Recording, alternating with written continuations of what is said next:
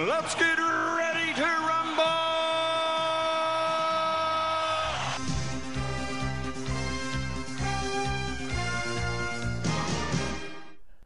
Hello and welcome to Netflix versus Cinema, the podcast that does what it says on the tin. We usually go Netflix versus Cinema. My name is Tosin, I am your host, and I am based in the Midlands, but not near Coventry anymore, now closer to Birmingham, a nice place in Worcestershire called Bromsgrove. And joining me on the Isle of Wight, as always, are Sharon. Hello. And Sean. Oh, yeah. Yes. Now, we... As I was saying, the name says, Netflix versus Cinema. We usually talk about things. We watch a couple of things at home on Netflix, watch a couple of things at the cinema, and then we weigh them up against each other. But seeing as we are in 2020 and it is just a totally uncertain time where nobody knows whether we're coming or going, and we don't know when cinemas are coming back, we are kind of like Netflix versus the idea of cinema. So what we're doing in the meantime is, I know at the beginning of lockdown we had a whole bit where we were interviewing people about films and about cinema and all that, and we will do that every now and then when I can figure out what I'm doing after a house move. And but at this time it's just going to be what we've seen at home. It's going to be what we've seen on Netflix. We're going to talk about the things that we've seen over the while. But before we do that, did you guys see the news? My wife sent me a link earlier today saying, "Oh, check this out. I think this would be a good thing to discuss in the podcast." And you know, in Bristol, where there is a plinth, there was a plinth that until recently had a statue of Coulson on it. Yep. That got knocked over during the Black Lives Matter protests. Did you see that somebody had put a Darth Vader figurine on that plinth? Oh no, because obviously Dave Prowse. Yes, because we had Dave Prowse, who played Darth Vader, who was the man in the suit, the man behind the mask walking up and down.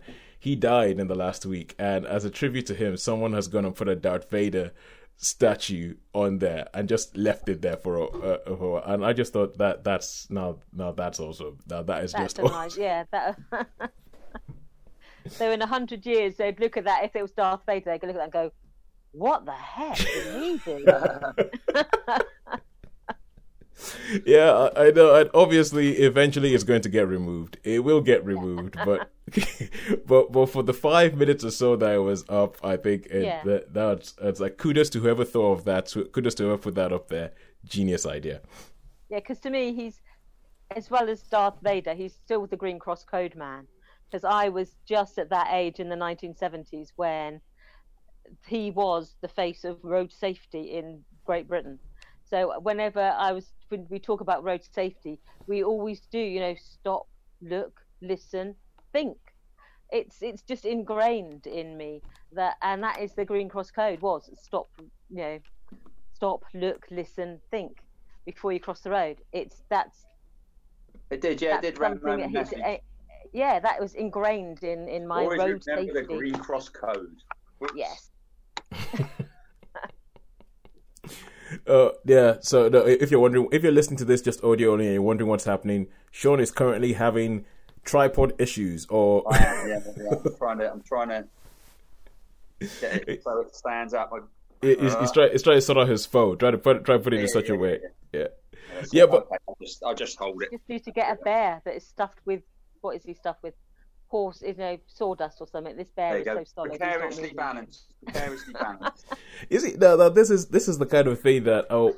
I guess we used to do with Netflix Cinema. We've always done this podcast remotely. So when things came up and when lockdown hit, it didn't change the way we did the podcast that much because since I moved off the Isle of Wight, you guys, it would always be a case that we would meet up. But you guys used to meet up, and then you guys couldn't for that. Yeah. But I think this is one of the things that we never really thought about because we never had a video aspect to it.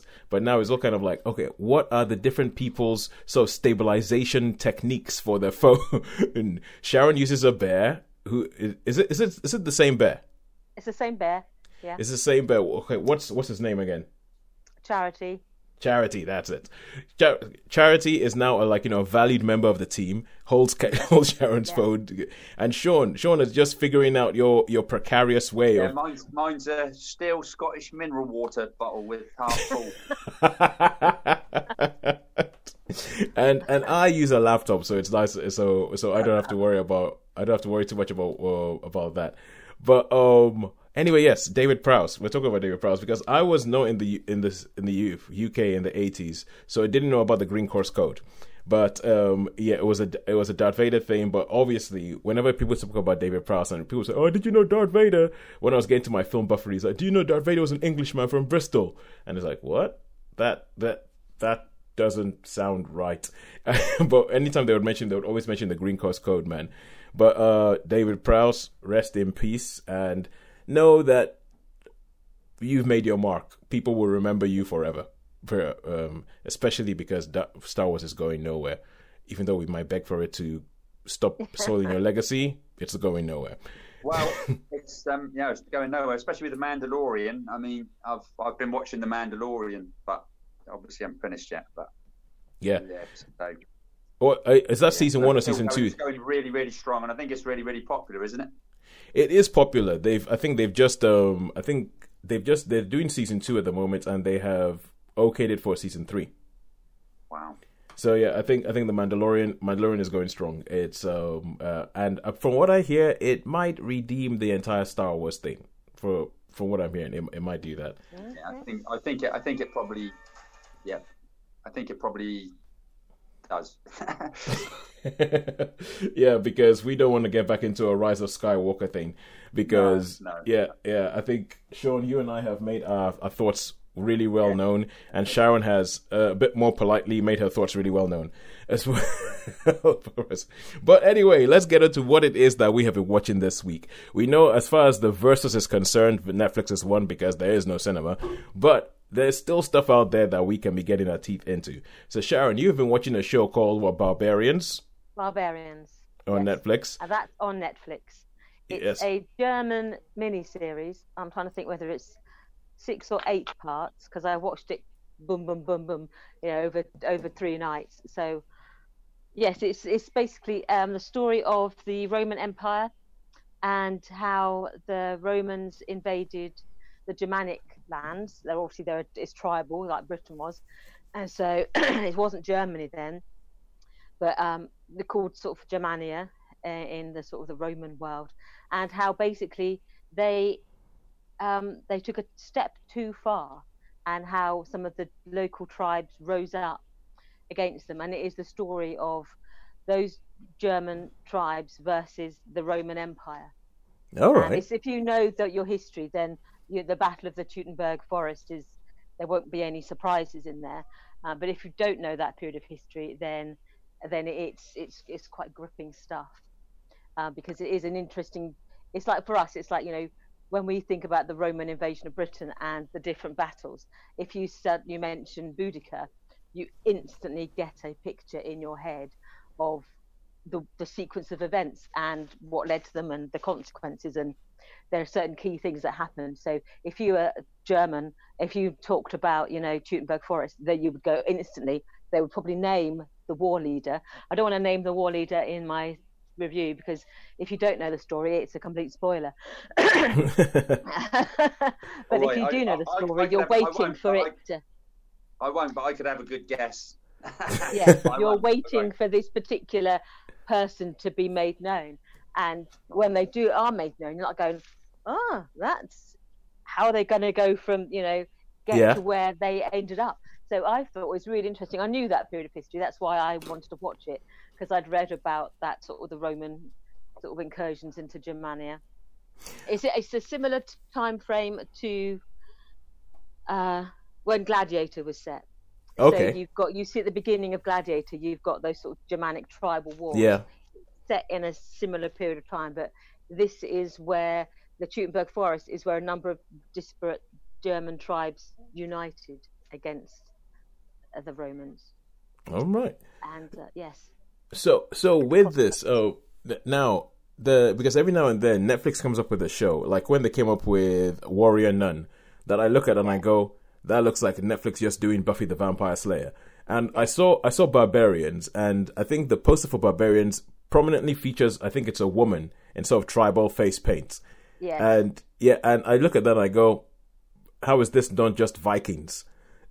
I think Vikings has helped it along, but it is there are elements of Vikings in there where they suddenly go, hey, there's some interesting stories in ancient history, but I think because it's German made, I think it's got more of a sort of a Germanic feel about it, and obviously they have a certain reverence for their history, though, that they're rediscovering, because in some ways, because of the militarization of Germany in the sort of 19th and 20th centuries, modern Germans have been like, no, we don't want to know that part of our past. Yeah. And a lot of these sort of the earlier Germanic histories, their military history especially, was really downplayed and tried to forgotten. But people are rediscovering it in a way that they're saying, okay, we look at it in a different light. This is not to foster our own sense of like nationalism. This is about appreciating that we've got this varied, rich history that we shouldn't know, because of recent past, we shouldn't be embarrassed of all of our history. Yeah. But people have used the Schutenberg Forest in the 19th century and in the early 20th to say, look, Germany is like, and it was used, in a negative context. But now they're trying, you gather from what I've read about the making of this film, is that, they're trying to rediscover that sort of sense of national identity without shame, so that they can say, this is a part of our history, that we can say, this part of our history again. Yeah. They've really shied away from doing that for a long, long time. So as a take it out of its social context or historical context, as a piece of filmmaking, I thought it was entertaining. There's some engaging characters. You follow like a group of characters all the way through it, through these episodes, to the Romans and through the sort of the Germans, and you sort of get invested in what's going on. So there's some interesting twists. Like Vikings, they use the whole mythology of not the Druids, but that sort of Druidic, folk magic, folk. Yeah. I was just trying to think how you describe it, like the wise woman in the woods. They have the weird guy in the mysticism. Yeah, that mysticism. That's the word. Yeah. So, Sean, you were going to say something. Running through it, but you, Shawnee? Yeah, no, I was just picking up on the revisionist history of Germany and that, because I think a while ago when we did a review, I did a review of Generation War, which was a little mini series, which was, that was about like a German nurse and that. So I think for so long it had been, we can't do anything to do with war. I mean, I like board games, and the German board games are games like Carcassonne and all that, and there's no, like we have like Risk and but in Germany there was nothing to do with conflict really, or nothing to Settlers do of Catan, that kind of thing. Yeah, Settlers of Catan, there's another one. And so I think I agree with Sharon. I think I didn't realise this was a German production, but having said that, I should imagine it's quite good. Well, the thing is, you guys know me. When I have my moments when I get on my soapbox and I start going, and I'm all about people telling their own stories. I'm all about if you have Germans, if you have whatever it is, telling their own stories as opposed to some other people coming in and picking over their culture. So Germans telling their own history, I'm all for it. And I will be even more for it when you have African shows doing that. Oh my God, I can't wait for that. Oh. Because I'll tell you one thing that keeps bugging my head, and it's one of these things when I eventually get over my own fears of thinking I'll be rubbish at it and making TV shows about. I want to be like, okay, fine, we know all about the Elizabeth I era, and we know all about this because it keeps getting brought up all around the world and being presented as history, as world history. I'm like, what was happening in Africa at the same time? What was happening in what is now Nigeria at the same? And I want to go and make a TV show about what was happening in Nigeria at the same time. But it's that would be glorious.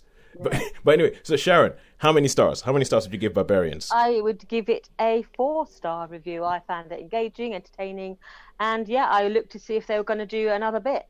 To me it was a good watch. It was worth the watch. So 4. Good stuff. Sean, you were going to say something. Yeah, I was. I'd forgotten what it was. So don't worry, Sean. I'm getting to that age myself. No, I think the frequency of me walking into a room, and looking around and going, "What did I come in here for?" It's beginning to worry me. It's just increased the frequency of doing that. So, and now we move on to, I think we're all on Netflix today. Everything that we've watched today has been on Netflix. So, Sean, you watched and this is one of the big Netflix things at the moment, one of the Netflix blockbuster things, The Queen's Gambit. Queen's Gambit, yeah. The Queen's Gambit. The story basically, it's like this girl who goes to an orphanage, and she's quite young, but she happens to go down to the cellar to get rid of some rubbish, and she sees a guy playing chess, and like the janitor guy, and she says, "Oh, can you teach me to play?" He goes, "No, I can't," and he's like really, really horrible. Anyway, she manages to persuade him, and he's sort of, you can see he's looking. He says, "You resign now," and she goes, "What's that?" And so he sort of explains the game, but obviously he's like, "Whoa, something's a bit." So it's really funny because he's not nice to her, but he is in a way. Do you know what I mean? He's got that sort of way anyway. So he teaches her the game, and then he just says, I think we need to. This is somebody, bring somebody in to see, and it gradually goes. So she gets a little bit older, and she starts going to all the competitions, and she gets a little bit better, and it's. Well, she gets adopted. She gets adopted by. I don't want to really give away too many spoilers. Anyway, she gets adopted by a family, and so she can, and then it's like, oh, you can win money at these events. So so I won't really. The whole story, but it sort of goes from the 50s to the 40s, 50s, 60s, and it is. I really, really sort of love that era. I guess goes, a bit of nostalgia there with the cars and what have you, but. And well, I mean, Anna Taylor-Joy's just like, she's like, well, right up there for me with some of the other actresses. She's absolutely brilliant. She's absolutely, and she's so can take it. Even in this, it's like she's so many different personas with the fashions. Just once she starts to become known, she goes a bit, but then she becomes a little bit of an alcoholic, which she gets a bit carried away. Like people can get carried away, and then. But she's got all her friends around her, and then she goes to these big competitions, and all her friends that she's met through the series, they're all like, I'm saying, no, this is what you got to do, this is what you got to do. And I like chess as a game anyway. So, it was really, really compelling. I did it in a sort of one of those binge watches, over a couple of days, because it was that good. It seems because, I mean, this is the kind of thing that if I could go into giving it a NAF title or a NAF subtitle, it's almost kind of like chess, drugs, and rock and roll. Is how you could, that could be like it's also known as because I've seen the trailer for it, and I agree with you, Anya Taylor-Joy. I mean, anything that she does, you're like, well, that's worth a look. It's worth a look to see what she done now, or who is she now, how has she changed herself now. And but it seems like they focus a lot on the sort of 60s aesthetic. They focus on the woman in was mostly a man's world playing chess, and they focus on the fact that she's up to her eyeballs in drugs. She's. I mean, the thing is, what's so good about it? It is a man's world, and it is like in the orphanage. You'd think, she could be, because she's like the smaller one. She might get, but she holds her own, if you know what I mean. She's quite astute. She's astute. She sort of knows how to handle situations, except when she gets a little bit carried away with the sauce, But, I mean, it's made chess really, really popular. I think like chess has come on as a really good game now because of this, because people love this, and it's like, especially in a lockdown. What else are you gonna do? So well, exactly. Yeah. As a chess, I mean, I used to. I haven't for a while now, but I used to play chess online quite a lot back for a while. And my moniker was Bugman. And I remember I was playing this American dude once, and he sent back and he said, I'm going off at a tangent, but anyway, he said, so what are you, some kind of pest exterminator? It was quite funny. But the trouble is with the online thing, I can't play and do that chat thing at the same time. So, like they come up and they say, oh, well, what do you do? But so I don't play much online now. I just play on a pad. Old school. I can cheat. I go undo move. You know what I mean? I made a mistake. I shouldn't, and I know I shouldn't, because it's only cheating myself. But I do on the odd occasion. I thought, I messed up there. Undo. Bonk. You couldn't do in the real time. But knowing the rules of chess and all the different things that comes into it, they don't focus terrifically amount on the chess games, just a few, but like with the castling and the squares and all that. So this was really right up my street, real bonus. And I thought all the acting from all the characters was terrific, and I particularly liked her adoptive mum. I thought she played a really good part. I wouldn't know who the actress is. Now looking. So do we know if it's based on any kind of truth or any kind of true events, or because I don't think it's based on anything. Based on a novel, isn't it? I think it's based on a novel. Based on a novel. All right, okay. Because my first thought when I heard it, I was like, "Ooh, is this women playing chess in the '60s? Is this true? Is it? Did this actually?" So yeah, but anyway, but it's one of those things I have on my list, and it's yet another win for Netflix in this lockdown period. I think Netflix has just churned them out. Netflix has, they kicked off with Tiger King. They now have the Queen's Gambit. There's something else I'm thinking of that everybody was just talking about for like a couple of weeks before the next thing that Netflix brings out. But I mean, I think Netflix have Enola Holmes. No, Enola Holmes didn't make that much. It wasn't as big a thing. It's usually the series. It's usually the series that Netflix have, but there's something else I cannot put my finger on. I can't remember, but I know during this period that they've done something that has just that people were like, oh, wow, Netflix. Go get a Netflix account just to watch this. So, Sean, how many stars would you give The Queen's Gambit? Okay, I'm going to give this a super 4, a big 4, nearly touching a 5, big 4. All right. Good stuff. And also, Sean, now, every now and then on the podcast, we talk about Sean going into beast mode. Because Sean, when we have cinemas around, Sean regularly has weeks where he decides everything needs to be seen by him. That every single film needs to be seen. And I think now we've got you out of the hospital. Now you're back. I think I'm taking this as a very good sign that you are getting back to full health. That you did try and see everything this week. And this was just like a small section where, like, okay, we're picking this one. Sean, this is the one we're picking. But you did also tell us about something that you tried to watch while you were in hospital. And I'll let you tell us what it was. Tell us what it was, and then I don't want to spoil your reaction to it. Tell us what it was, and tell us what your reaction was. It was. You'll have to tell me because I've forgotten what it was. I know I sent it under text. Emmerdale. Oh yes, Emmerdale. The land of soap. It obviously made a massive impression on Sean, as you can tell. Yeah, basically it was. This was back a couple of weeks when I was convalescent, I guess you could say, and it was just really, really nice, easy. Should we say easy watching? And I thought, and then I had to start asking a few questions about, well, what's that? What's that? The background of that girl. So it was quite. I can understand, and that's when I decided, right, this is time. You have got to. If you can watch a week's worth of Emmerdale, you need to start thinking about going for walks and getting yourself going, because otherwise I'd have got into EastEnders and a lot of them, Yeah. I don't understand how people would get into it, because there are some storylines, and I think with the Emmerdale, I found there was a comedic element as well. There were some bits which were quite amusing. It was quite funny, and there was some serious stuff as well. A bit which I thought, that's a bit, me and mine. But I watched it, and I could understand how people might get into that sort of watching soaps, So that's the one my mum used to. I still have to admit, Emmerdale was close. Do you watch soaps at all, Sharon? I don't watch anything like that. No, we used to watch Emmerdale. That was the last one we gave up. But there's a big commitment to watch it every night, and so that's when my mum, discovered Walker Texas Ranger. He took over from Emmerdale in her affections for a long time. She watched every single episode twice.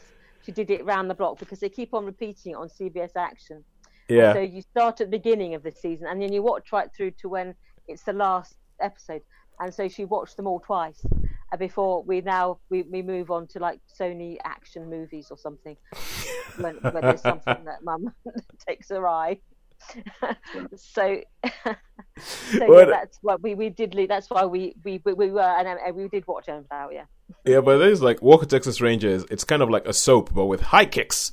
Yeah. There was a film first of all, I think, And the only bit I can't remember any other Texas Ranger or Walker Texas Ranger, but the beginning of this one, whether it was the film or the series, but they sort of a couple of heavy hoods have got him, a couple of like Mexican hoods have got him sort of one arm each of them, and the old big dude comes up and he says, a Texas Ranger kicked my father's teeth in. Would you kick my teeth in, Texas Ranger? And of course he does a flippy kick and kicks all his teeth out and then takes the two that have got hold of him. So yeah, that's what I remember of Walker Texas Ranger, because I found the Chuck Norris stuff was, I don't know, just didn't work for me.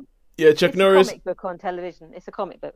Yeah. Chuck Norris I would put Chuck Norris just above Steven Seagal in. yeah. I don't think he can act at all. Really. It is like both of them. I feel like neither of them can act. They're always the good guy. They're always the perfect alpha male. And they're never allowed to lose a fight. It's like if you ever see a Steven Seagal movie in which he loses a fight. I remember, I think I've told the story before of Steven Seagal, how he was in a film called Executive Decisions with Halle Berry and Kurt Russell, and there's a bit the film. It's a 1996 film. I'm not that bothered about giving spoilers, but it's about the only Steven Seagal movie I've seen in which he dies. And I remember in that film, we watched it in Nigeria, or like all of our films. We were into it. We loved that Under Siege, On Broken Ground, Out for Justice, all these Steven Seagal movies. Hard to Kill. Yeah, we laughed them all up. We laughed up all the Steven Seagal. I remember we were watching Executive Decisions, and there's a bit where, because he gets killed by getting sucked out of a plane while it's in midair, and we were like, oh yeah, well, we're just going to wait to see how he's going to come back, how he's going to survive this, because we'd never seen him die in a film. and it came, and it happened that the film ended, the credits roll, and we're like, what? Oh, you mean he actually died? You mean he actually died an hour ago? But yeah, and I think Chuck Norris has a similar thing, where it was all about him being this 1980s hard man. Let's go destroy all the places that are not America.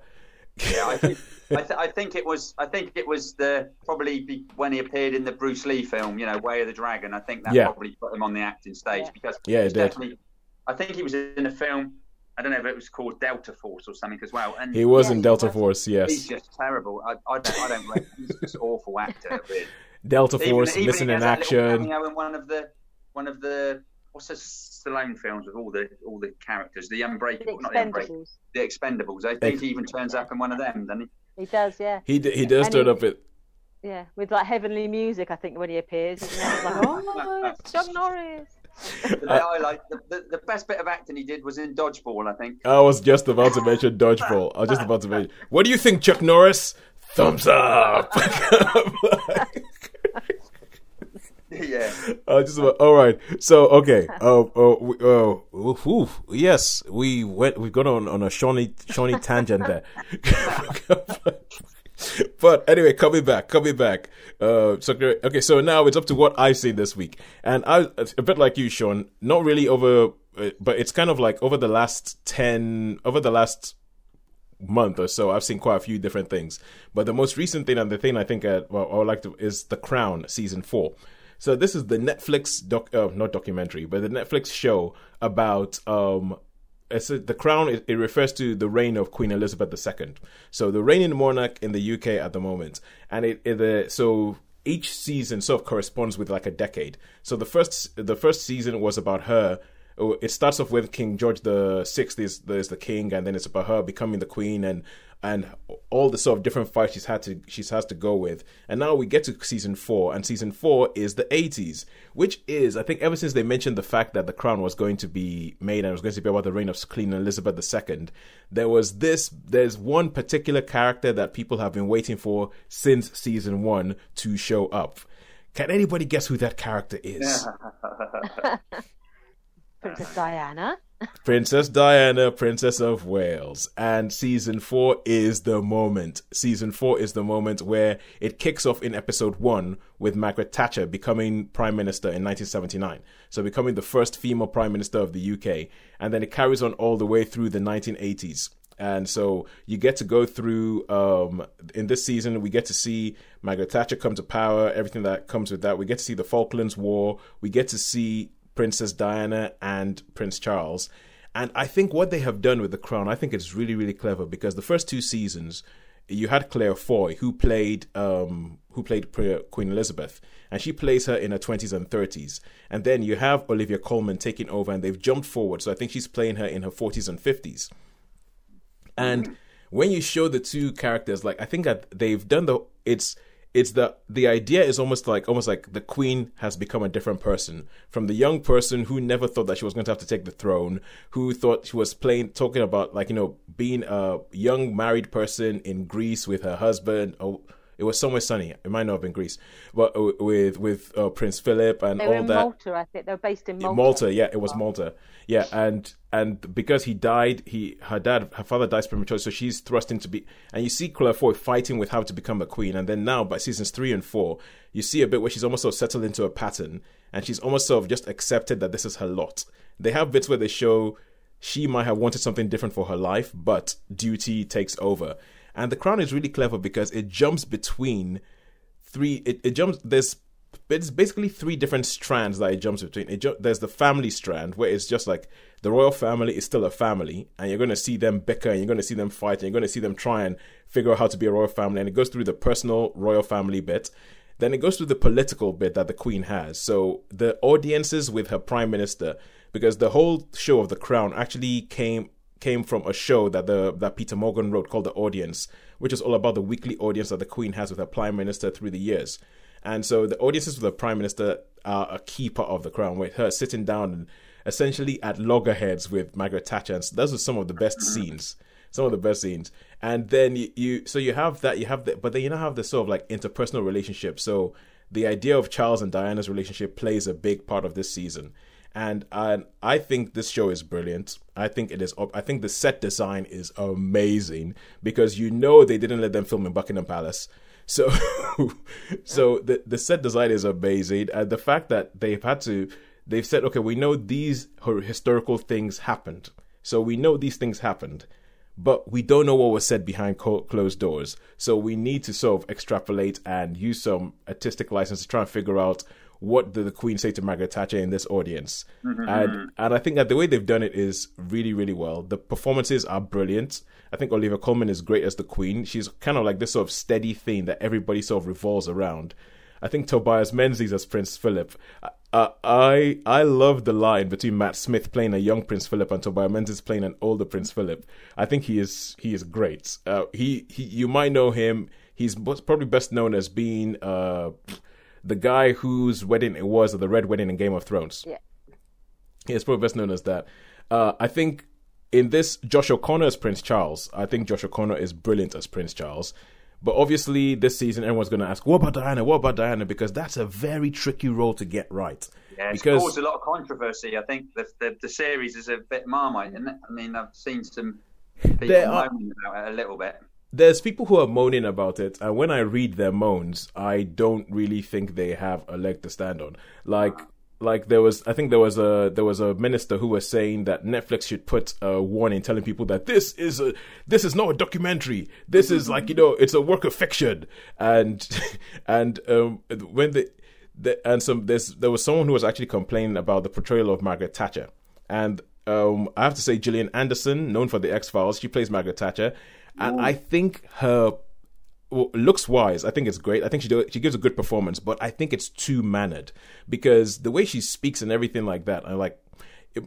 One thing about The Crown does is like they tell you all these stories, and you're like, "What did that actually happen?"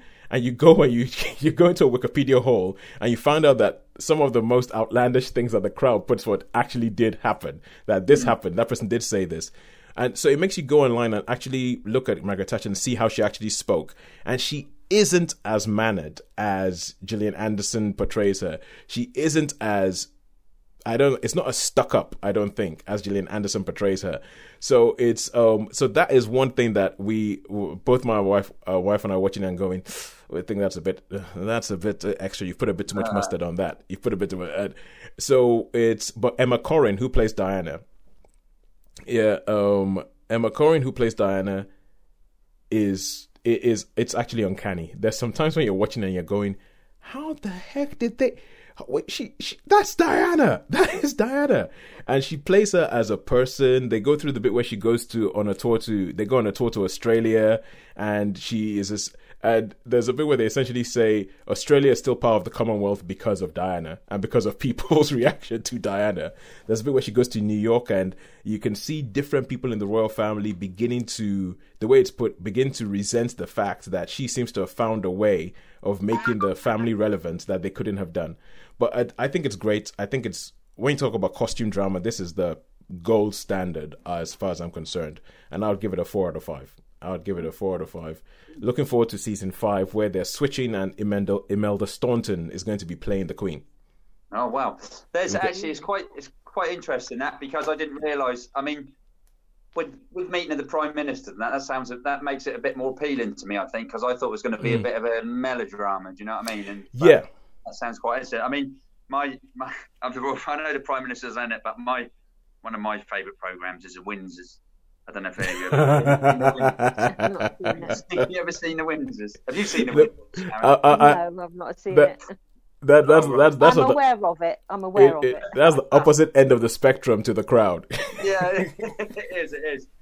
And I'll tell you what is good. I mean, I haven't got the BritBox thing, but they have got a few little snips of Spitting Image, the latest Spitting Image on. Yes, yeah. And so that's hilarious. It's hilarious how they've gone so yeah, they're on YouTube, little clips, and the cabinet, it's just great. And old Pretty, like big vampire, it's great. Pretty Patel, yeah. Pretty Patel, yeah, like yeah. So that's I put that to notify me when some more come up on YouTube. So. All right, we have less than a minute before Zoom kicks us off. So right, okay. So I think I will say I mean, obviously things are shorter now, but I'll just say, in case this cuts us off, before it cuts us off, I'll say until next week when we talk about something else that we've seen. It's a goodbye from me. Okay. It's a goodbye from me. And it's a goodbye from me. Thank you so much for joining us on this episode of Netflix versus Cinema. Talk to us on Facebook. Yeah.